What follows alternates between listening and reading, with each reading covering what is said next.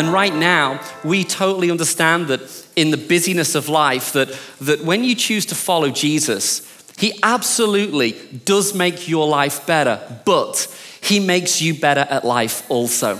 And, we unashamedly want to say from the off that we don't ever want to do anything other than point you towards Jesus.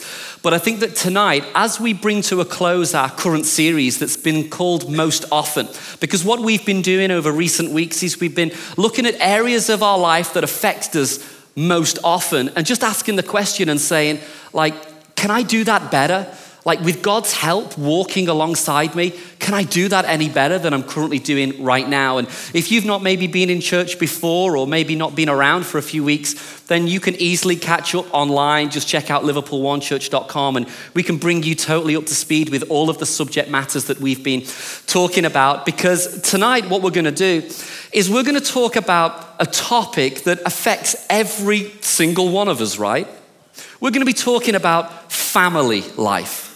Because I believe that sometimes one of the most difficult areas that affects all of our lives, it can be the way in which we relate to our families, husbands, wives, maybe if you're a parent with your kids, maybe if you're planning to get married or you're in the process of thinking about, am I going to date? And then you're trying to weigh up what's that actually going to look like. So we just wanted to have a really relaxed and informal talk, a conversation about some of these issues that affect us all for sure. But let me start off just by making a statement really on behalf of Emma and I.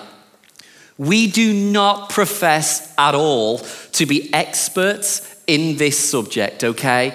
I don't want anybody, because I know how this works. It's so easy to come into a church environment and kind of just sit there and question everything and be like, well, what makes him a voice on this? Or what makes her think that she can be a voice about how I can do marriage better or how I can parent better? Well, the bottom line is this. Sometimes we feel like we make more mistakes than most, right? So we're not talking, especially my wife, Emma, right? So we're certainly, I'm kidding. But I just want to talk from a place of trying to say, look, we don't sit here tonight saying we've got this all together and we've got this all right, but rather, just like you, we're on a journey. And if you're like me, you'll probably find and feel that it's so much easier sometimes to lean in and to learn from someone else's life who's just doing the journey in the similar way to you are. So we're not trying to make out that we've got this perfect 2.4 family thing going on and we've made a ton of mistakes, some bigger and more significant than others. But we've learned some stuff along the journey. We've been married for about 15 years now, and we've got 3 boys, Joash, Isaac, and Solomon, and we've kind of learned to deal through the changes in seasons, I think would be fair to say. Education, primary school, high school, sixth form, university, now jobs, and all of that sort of stuff coming into play. And we also know what it's like to live an incredibly busy life. I mean, for those of you who've maybe been to the church before and heard me speak, you may have heard me reference that my career and background was solely and entirely in the police. So we know the stresses that come with being busy and doing shift work and all of that sort of stuff. And we didn't grow up with the plan and the aim of one day being ministers of a church. I don't even know how did that even happen. It just it just became a thing. And now we're like, oh yeah, this is the thing that we do now. And so I'm saying all of that just to try and qualify to you that we're not here saying that we're experts or we've got it all together. But we've learned a few things that might be helpful. So you can just take what you like and then spit out the bones. And hopefully we'll be able to point you to some scripture to see how you can apply that into your life. And hopefully it will enable us all to follow Jesus more effectively and to bring him glory with regards to the way in which we relate to one another at home and in our workplaces and with our kids and in our marital relationships. So why don't you start off, Emma, by telling us how this is going to work? What's the proposal right now? Yes, so I think for all of us in here, we all belong to a family. Even if you choose to walk away from the family, we are all either someone's parent or we are somebody's child. And we are brothers and sisters and mothers and daughters and fathers and sons and throw into the mix of that blended families. It's like family is anything but straightforward, right? Family comes with dysfunction, complication, and secrets in the closet.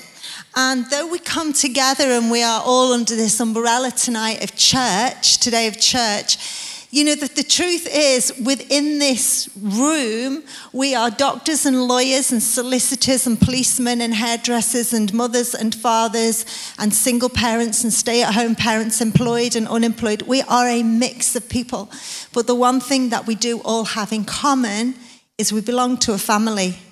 And that family isn't always as functional as we perhaps would like it to be. And none of us can escape the fact that we do belong to family. And I don't think that it's spoken often enough about within the church. And we've got a small snapshot into the window of your life tonight. So we are not going to be able to cover the various multitudes of topics that family life brings. But I think we can just start off by talking about some very practical things. Because I think one thing about the church is people come to church and we put on a front a bit like an Instagram picture. We're all fine. We all just put our makeup on and brush our hair and we're fine. But we go home and behind closed doors, actually, there's a barrage of dysfunction, but we don't talk about it within the church because we think the church is going to judge us or criticize us or talk about us, which historically has probably happened. But you know, one of the people in the Bible that we take great lessons learning from is King David. And King David, he's the boy, you know, who slew the giant with his slingshot and his stone. He's the boy that rose to be king. He was the war hero. He was the one anointed by God. We learned so many lessons. And yet David, this war hero, this king, this anointed one, came from one of the most dysfunctional families ever written about. Because family isn't new to God, right? You know, the dysfunctions that we're going through today were back then. David was set apart from his brothers, did very much ostracized from his family. He grew up as a young man. He struggled massively with lust. He then went on to have an affair. He then went on to have several children to several different women. And the dysfunction and immoral behavior within his family was shocking. When you read the Bible, you need to read the Bible. It's quite a gripping book. And so all this dysfunction went on in David's family. And then his youngest son, Solomon, inherited his father's lustful nature also. And, you know, yet we read about David, and we don't mind reading about David because he's dead. So we don't mind telling David's story because it was thousands of years ago. But if David was in church today, we'd want him publicly stood up and named and shamed. We'd want him stepped down out of his ministry. We'd want him, his sin exposed. And all this happened while David was in a place of leadership, while David was in a place of influence. And I think really the truth of the matter is Davids are in our church. David's sitting on your row tonight. You're sitting next to David. David and his family are in the foyer drinking coffee. David and his family are in t-shirts serving us tonight. Why? Because we're human beings and we all belong to family, and family has dysfunction and difficulties and problems. So we just want to say as well, it's okay. So we're going to set this up to talk tonight, and we thought it would be kind of quirky for Luke to speak to the girls in the house and for me to speak to the guys. And we only actually noticed when we sat down this morning to do this session, like, show them the size of your notebook to speak to the girls. This is mine. I'm speaking to the guys. I've got like 12 words and I'm good. I know what I'm talking about, Emma's. I've got a catalogue, boys, and it's coming your way. Boys, wear your crash helmets. That's all I can say. So that's what we thought would be fun to do. And so, Luke, you take this away and speak to us on what. And I also kind of just make this point. It's not just about being married and having a wife or having a husband. Maybe potentially you are looking to get married and you're looking, or maybe you're single, or maybe you're just dating. I had a young man come up to me this morning, 17 years old. He said, I have just started dating and that really helped me. So I hope it helps you too. So Luke, why don't you tell us, what does a guy look for in a good or godly wife? She gotta be smoking hot. That's probably not helpful because neither is that biblical, so we're going to delete that little bit. Okay, that's just a me moment, okay? I'm sorry. Don't hold it against me. You know, I think that relationships are such a complex thing, right? And there's so much that Scripture has to talk on this issue. You know, if I'm going to speak just to the girls for a moment, just to all you ladies, I know that for sure that when it comes to trying to be your absolute best, maybe some of you are familiar with quite a common passage of Scripture, or maybe if you're in church tonight for the first time, you've not heard of this particular book. But in the Old Testament, there is this book and it's called Proverbs. And there are 31 chapters of Proverbs, which is kind of ironic because it's almost like someone designed it to be that way so that we'd have one chapter per day to read, perhaps. And it's just this book of just brilliant wisdom, insights into how to do life better when you choose to do it God's way. And in this book, there are so many amazing golden nuggets of information that will help you to do relationship better, help you to be a better employer, a better employee, to handle your finances better, how to be a better dad. It's all contained within this book.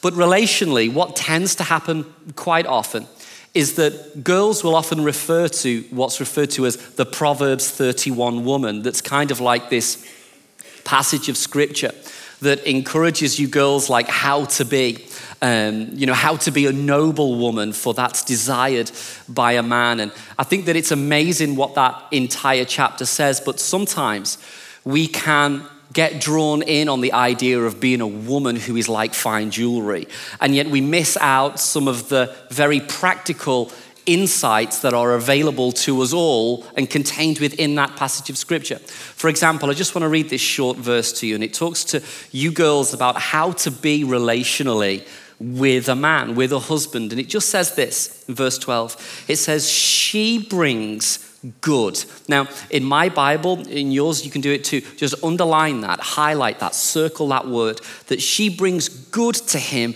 and not harm all the days of her life. And it's almost like the writer is wanting to encourage you girls and say, hey, listen, what you bring in to your husband's world is actually a matter of choice.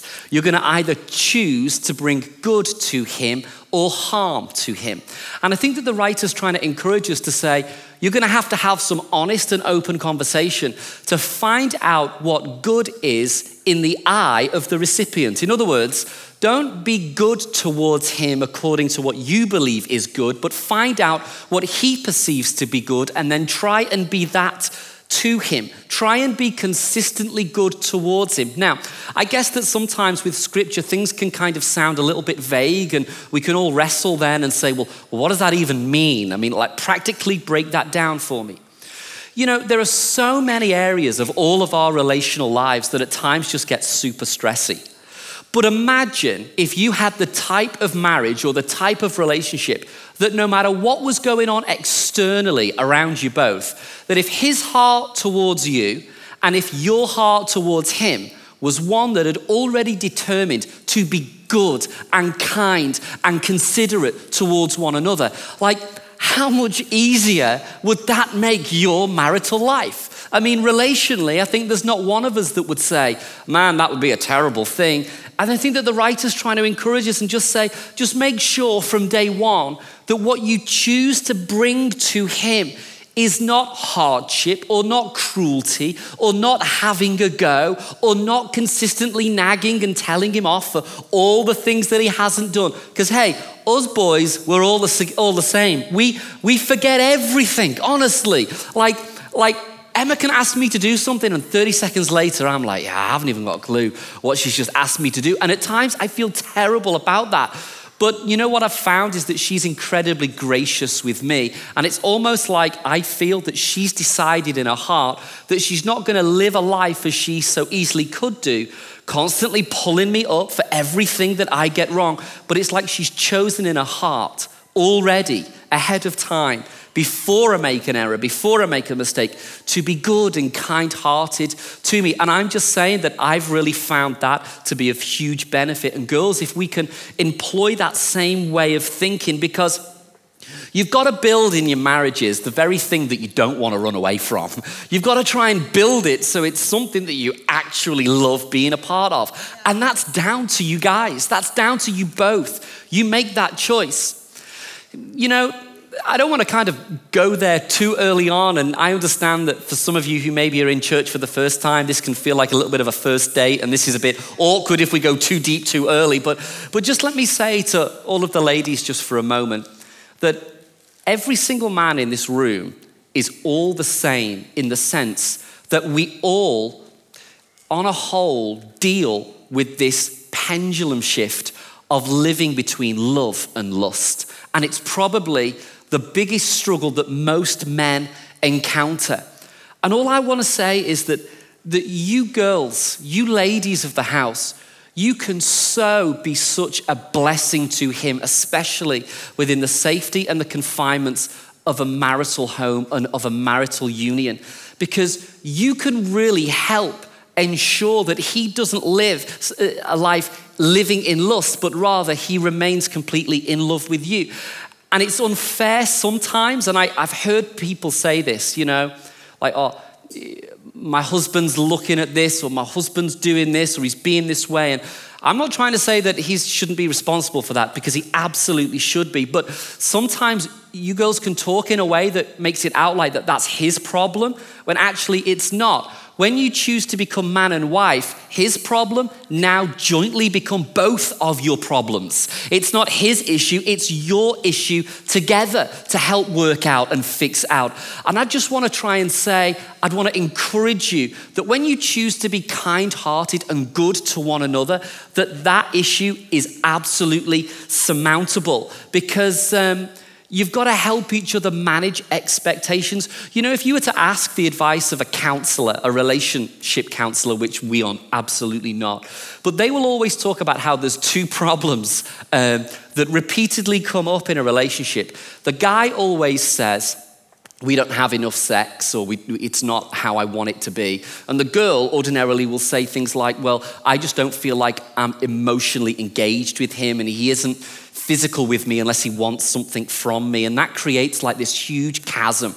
But you know what? I look at that and just look at that scripture and I say, but that's so easy to fix, right? Because if you just learn the art of conversation and be good and kind-hearted to one another, does that not resolve that issue and that tension there and then? And I would much rather have a couple of hard and difficult conversations if it was going to give me a great couple of decades. That makes total sense to me, right? I mean, that's a long time, right? But, you know, we won't go there. But all I'm trying to say is that you should be willing to just engage in hard conversations, but in a good and kind-hearted way, so that you both end up winning. Because Amos talks about, like, if two people are going to walk together, then they should first agree. So if you guys are going to get married, or if you are married, you should talk to each other in a way that's going to help you both manage the expectations that you have. Because when you talk openly about that, it makes it so much easier to be kind-hearted and show good to your spouse. So maybe that will help some of you girls, but Tell them the story you were telling earlier about when we went on holiday. Yeah, okay. So my wife has these problems, and we were talking about how, like, sometimes it's super difficult to like just make sure that you're on the same page relationally, and that is actually the biggest struggle in any marriage. Just like constantly, like, you know, continually pressing the Control-Alt-Delete button and that reset button to onboard each other onto the same page. And we were on holiday and we'd had an amazing time, I thought. We'd been away for 2 weeks, and honestly, we had it was just peaceful bliss. We had so much fun, and all the kids were happy, and we were doing water sports. We ate out every night. We had some red wine and watched the sunset. It was just incredible. And then on the day before we were due to fly, we're like looking out across the ocean, lying on this beach bed thing, and Emma just kind of goes to me and says, I am so disappointed in you.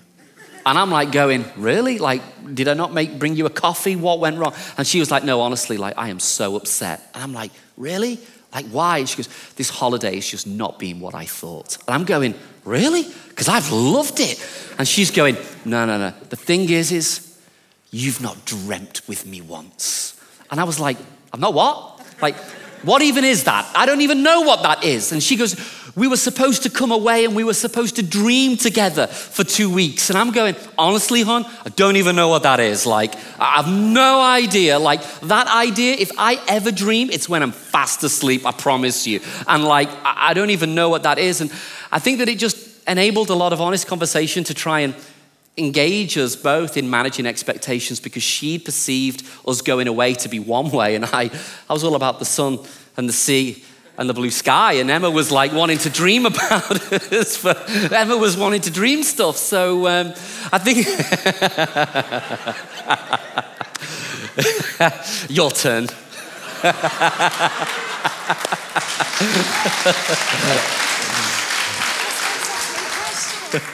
So why don't you speak to all the boys? I flipping will. Yeah. I've got a few things to say to all the boys.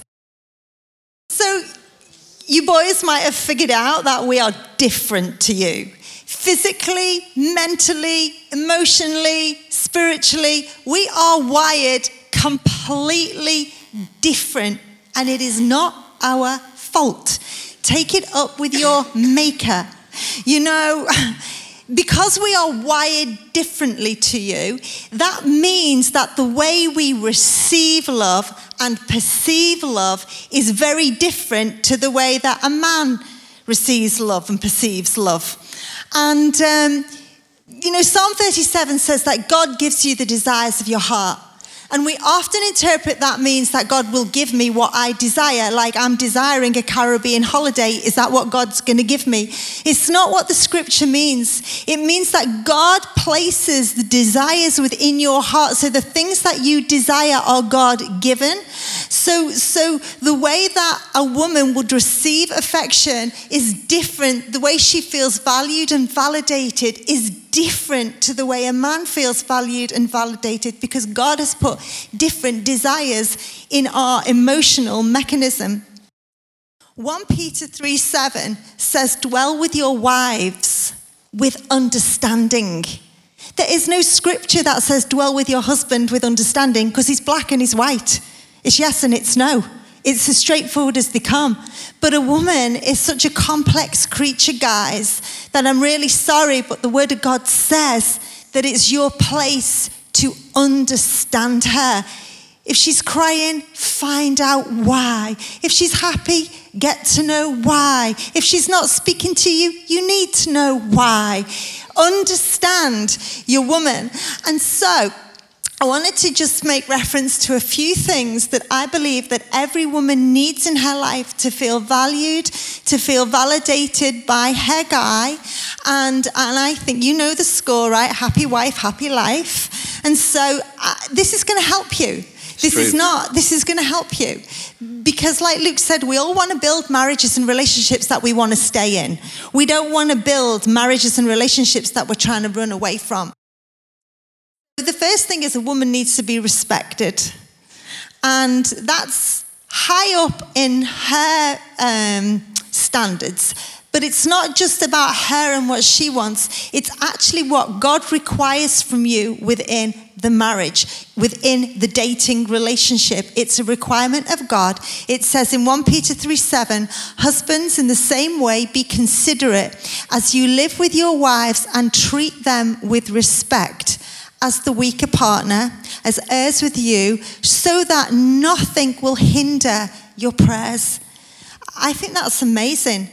There's an actual instruction in there from God that says, when you disrespect your wife, when you do not show your woman respect, it hinders your prayer life.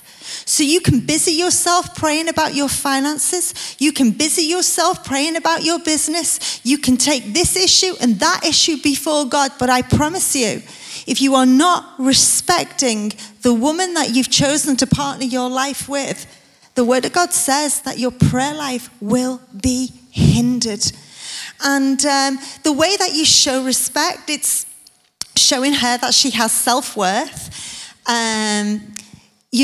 Showing her that she has self-worth, being helpful, particularly when she needs help. It says that the woman is the weaker vessel, and we're not going to get into that whole female, male, ego, equal rights thing. It's just talking about we are made differently. Men are made stronger physically, but they're made stronger in other areas as well. And it's the role of the man to take care of the woman.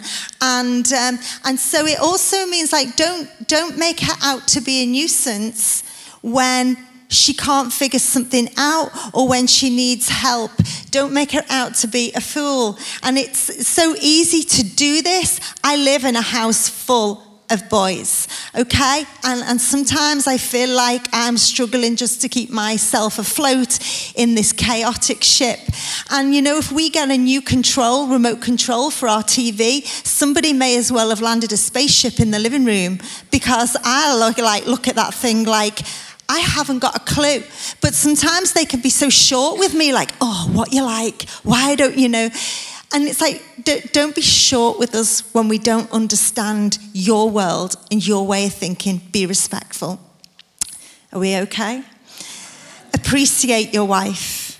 You only add value to yourself when you show appreciation to your wife. She is a gift from God. A good woman is a gift from God. So she needs to be appreciated.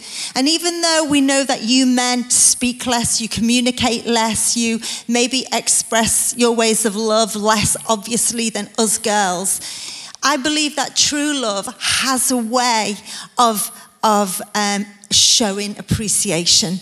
I don't think anybody can say they are truly in love and that man not show appreciation to his woman anywhere. Because when a woman is unappreciated, it can feel, if you are in a marriage and you are unappreciated, you can feel lonelier than a single person does. Because that's how unappreciation makes you feel. And it's actually a very dangerous place for a woman to be, because the wiring and the DNA and the fabric that God has made us up with is he's built this system into us where we thrive off affirmation and appreciation. It's just what women do. You'll see women, what are they doing all the time? They're hugging each other. I like your handbag, I like your hair. We thrive off validation, appreciation, affirmation. It's what women do. So when a woman is not getting that off her husband, she will naturally go and seek it out somewhere else. And that's really not great in a marriage. So make sure you're the one who's showing your wife appreciation. But I can't say it. Yeah, show her anyway. Be a gentleman, but be a gentle man. A lot of men think that being a gentle man is a weakness, and it's not cool and it's not manly. I'm the man. But you know what? The Bible says in Colossians 3:19, do not be harsh with your wife. Men should treat women with tenderness and kindness. I think there is nothing more ugly than when a man speaks harshly to a woman, or more to the point, to his wife. When he speaks in an unkind way, when he's harsh, when he uses words that are demeaning and condescending, when it's unkind, when it's disrespectful, when he's irritable. You know, we're all going to get irritable in life, but you cannot take that out on your wife. And this is one of the reasons why, because you guys have this thing raging around your body called testosterone. And testosterone is that, it just is, it's the man in you. But when you are speaking harshly to your wife, when you raise your voice, when you come home with a mood on you, when you feel like being harsh, when you start shouting, that testosterone comes flooding out. And let me tell you, it's intimidating and it's frightening. And so men, you should not speak harshly to your wives. You need to learn the art of being kind. And my last one, boys, before you all crawl out the back of the room, be a good listener. Really be a good listener. I know that when she speaks, you hear blah, blah, blah, blah, blah, blah. That's why he can't remember what I've said. because all he's heard is the blah, blah, blah. So you hear with these ears, but you listen in here. In amongst her 1,001 words, she's trying to say something. So hear what she has to say. It is in the fabric of a woman to talk. She needs to talk. I can't, honestly, you want to know anything about my life, you see my dog. She will tell you everything. Because I have to talk. So if no one else in the house is going to listen, I'm going to pour my heart out to that dog. And she's going to know everything. Women need to talk. And all I ask is that, you know what? Just be a good listener and hear the heart of what it is that she is trying to say. So, okay, we're speaking about family in terms of husband and wife. What about parenting? What do we sort of think about how maybe scripture can help us or teach us or advise us to parent our children? What are our thoughts on that? Can we not talk about epic parent fails, because we'd be brilliant? Hey, this is true. You know what? One of our boys, we've got like this boys WhatsApp group, and like our 3 kids are in it. I don't think you are actually in it, are you? Are you in that group? I don't read it if I am. You don't read it, okay. And one of the boys sent me this image on Friday, not even knowing that this talk was coming up. And it was a screenshot of a quote by a guy called Eugene Patterson that wrote a translation of the Bible called The Message. It's incredible. You should check it out. And it's just a screenshot of something that he says, and it was just this message. You know, when you open the message, you just go, really? So I get this message, and it just said, if you're succeeding as a pastor, but failing as a father, you're failing as a pastor. My message and my response back was, do your room before I mash your head. Yeah, I don't really know what we've got to say about parenting at all. I say this to say, you know what, we've, you know, our youngest is 13, our oldest is in his 20s, 3 boys, and I'm like, they're all alive. I think we've done pretty well. Just for them to survive thus far, I think that makes me a pretty good parent.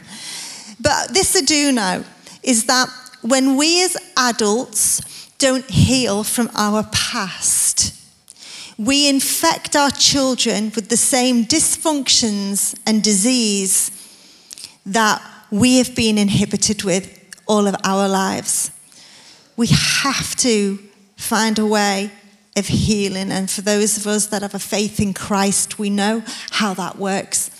But we may have come from dysfunctional families, and we may have come from problematic backgrounds, parents that walked out, people that have abandoned us, maybe there's abuse, there's hurt, let down, epic parent fails. But if we harbour that, and if we truly, so if you're a young adult in here today and you've been hurt by a parent, I encourage you, you go and speak with somebody who has a strong faith in Christ, who's further on their journey than you, and you set yourself up strong and you begin to heal from that issue. Because if you don't learn to heal, you will take that dysfunction into your future and into your future family, your future children. And so it is important that we heal. Children are a gift from God. And I think one of the questions that I know that you're asked quite often is how you balance work life, church life, family life. You know, what's the right thing with working and raising a family, and how much should you be at work, how much should you be at home, all of that. I think that that's probably a tension that every guy in the room perhaps sometimes feels the pressure of, you know, and we hear all this language now about work-life, home-life balance, and, you know, how do you make sure that you're always there so that your kids don't grow up dysfunctional and all of that sort of stuff. And sometimes we feel the pressure of, man, am I around enough? Am I giving enough, like, emotional support? And am I doing all of those fatherly things that I'm supposed to be doing? And I'm like, man, I don't know. But I think that whilst I would probably say that we're not experts in gaining a right amount of balance, I would say that for us, I think this is kind of accurate, that that's never really been our goal. Our goal has never been about creating a healthy balance. It's just about creating a healthy family. And the reason why I say that is because what's balance for you will probably not be balance for me, and vice versa. You know, or if we were to take a snapshot of our life, we don't have the type of lifestyle that we all sit down at a dinner table and do dinner 6 nights a week. You know, I know that happens in some households and that's amazing, but it's just not, you know, our life particularly is quite fast paced now, and it's got even crazier in the last maybe, 2 years, so to speak. And, you know, with church and with other things we're involved in, and then there's travel and our kids have always got stuff. And what I'm trying to say is if balance was the goal, like 6 nights a week, we have to sit down and have a family meal, like we'd be failing epically. We'd kill each other. We'd all kill each other. Yeah, we probably would, actually. In fact, here's a funny story about what happened one tea time when our kids were young. Actually, I respect this about you, because I think that you're kind of like real stern with the boys, especially you don't do any messing. It's like you eat what you're given, and yeah, you will take them all out. Like, we're all scared of Emma in our house, but you've always been a certain way which says, like, you eat what's been made. We're not making 5 individual meals for everybody. And I remember this one time, you'd made like fish pie or fish cake or something, and we sat down at the table, and one of our boys just walks down, sees this and goes, fish cake, punches this fish cake. The fish cake went all over the walls and all over the floor. But this is like, I respect you. You like picked every fragment of fish cake off the wall and off the floor. Dog hair and all. Dog hair and everything. And you made him sit there and eat the whole lot, which I'm just like, respect. I mean, some would ring up Childline about that issue, but I kind of respect that about you. So I just say that to kind of say, well, it's kind of funny, but the real reason why I'm trying to talk about that is to say, like, go for health, not balance. Again, like, manage expectations, figure out what works for you. And sometimes you've got to press pause in the busyness of life to just kind of press the Control-Alt-Delete button again and reset things, and try and make sure that you always have some time to do fun stuff. But don't worry if it's not happening, 40 times a week. I don't think that that's realistic. I know that Instagram makes it look like everyone else is like, in 1 week they're skiing, snowboarding, surfing, and they're on the beach, and then they're in school and doing work and education. Hey, listen, it's just not true. And we're now in a different season and stage of our life where we're learning new stuff. So, at the beginning of summer, we had it was a pastoral thing, but we went to New York for a couple of days, and we ran around that city like we were 2 teenagers again, because it was like we hadn't really done that before, and it just felt like, wow, this is fun, this is cool. And I'm just saying, like, do whatever it is that enthuses you, and find whatever it is that recharges your battery. For me, every Saturday morning I go and coach kids football, and I don't answer any phone calls, no text messages, no nothing. And for about a 3-hour window, it's just like air to my soul, And I don't need a big window of that, but everybody needs a window. So find out whatever your thing is and just go and strive for health rather than balance. Yeah. And there's a great scripture that says, train up your child in the way it should go, and when he or she is older, they will not depart from it.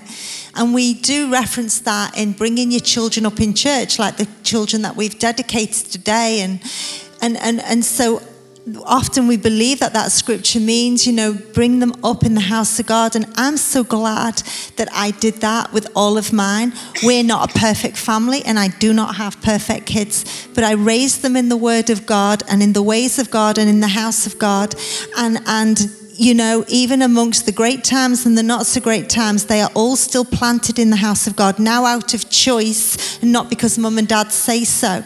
But there are so many ways that you can bring your children up, and according to that scripture, bring them up with manners. You teach them manners. Children don't just know manners, because when they're older, they'll remember their manners. You bring them up and you teach them they have to eat the vegetable or the fish pie. It's not an option.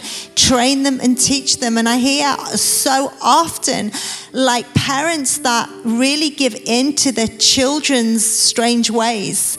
I had a friend that didn't go on holiday for 15 years because she said her son didn't like the aeroplane. And I'm like, my mom. I'm like, it wasn't your mom. I'm just like, you don't listen to what the child is telling you. You're there to train the child. These children that were here today, they're like a book with blank pages waiting for the story of their lives to be written on. And you have been entrusted to be a parent to help them to write out their life. So train them to eat their vegetables, train them in their manners, put boundaries and borders around them. Kids, your parents have never hated you when they've put boundaries and borders in place. It's because of love. That's the reason that they do that. So there are many ways that we can raise our children, and I know we're kind of out of time, aren't we? Yeah, time has gone. I mean, I just think it's better to be focused on the seed that you're sowing rather than the harvest that's in your hand. And when you do that and play the long game and continually put God at the center of everything that you're doing and you're putting your hands to, I mean, it's Proverbs 3, isn't it? When you trust in the Lord with all of your heart and lean not on your own understanding, acknowledge him in all of your ways, then the promise, here it comes, he will make your path. He will make your relational path. He will make your parental path straight. When you choose to put God up front and center. So we hope that that's helpful. We hope that that inspires us all the more to just live a God-centered life and pursue the best that God has for us, especially where our families are concerned.